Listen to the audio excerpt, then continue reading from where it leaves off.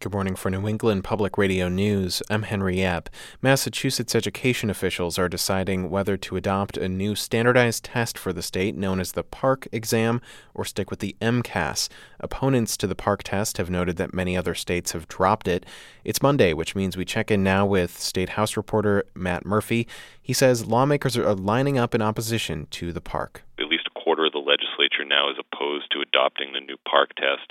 There are some educators and administrators in the higher education world and superintendent of Boston schools among them who support the PARCC test, but it appears at this moment that the Baker administration and the Commissioner of Education have settled on moving away from the PARCC test in favor of basically revamping the existing MCAS exam, and that decision will probably be made final around November 17th when the Board of Education meets to vote.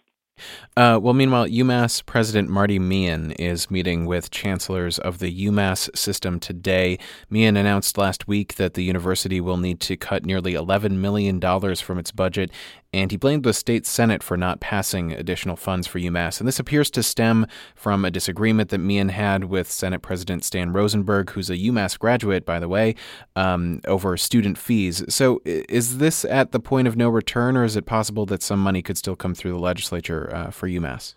It's always possible. It's just unlikely at this point that it will be in this budget. The chancellor was obviously frustrated and a bit surprised that the final supplemental budget bill did not include the money to pay for the retroactive paying raises that had been negotiated under former Governor Patrick for the UMass faculty.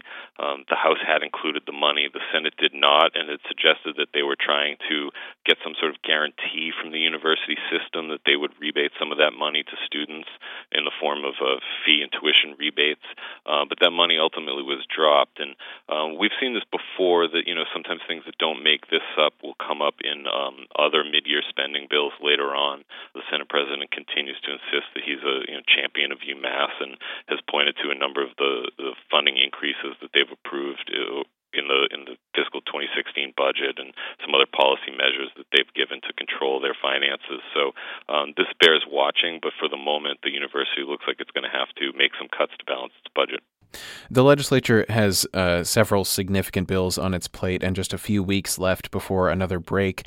One of the measures is a big energy bill. Governor Baker, part of that, wants to bring more hydropower from Canada to Massachusetts, and former Vermont Governor Howard Dean was in Boston last week to support that. But is there any indication that they'll get that energy bill done before the end of this year? That energy bill won't get done before the end of the year. The speaker has indicated, and from conversations with lawmakers working on this, it's a far more complicated topic as they're trying to address, like you said, hydropower as well as wind, both onshore and offshore. The speaker was out in Franklin County last week, however, speaking before the Chamber of Commerce, and said he's hopeful and wants to tackle the solar piece of the energy debate before they break in November for the winter recess. And we have seen proposals being floated among stakeholders for a solar bill that the House is looking at to lift the cap on net metering, which is the amount of power that consumers can sell back to the grid if they generate it through solar panels. And we're watching that closely to see if that can get done before the 18th. Finally, the state's retirement board voted last week to appeal a judge's decision to reinstate former House Speaker Thomas Finneran's $34,000 a year pension. Finneran resigned in 2004 and was convicted in 2007 on obstruction of justice charges.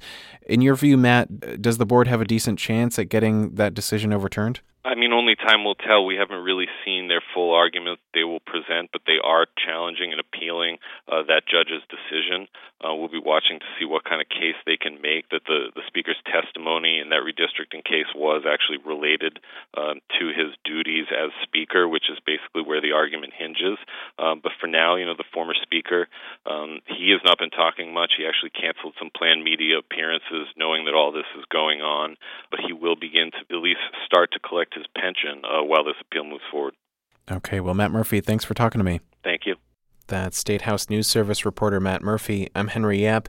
This is Morning Edition on New England Public Radio.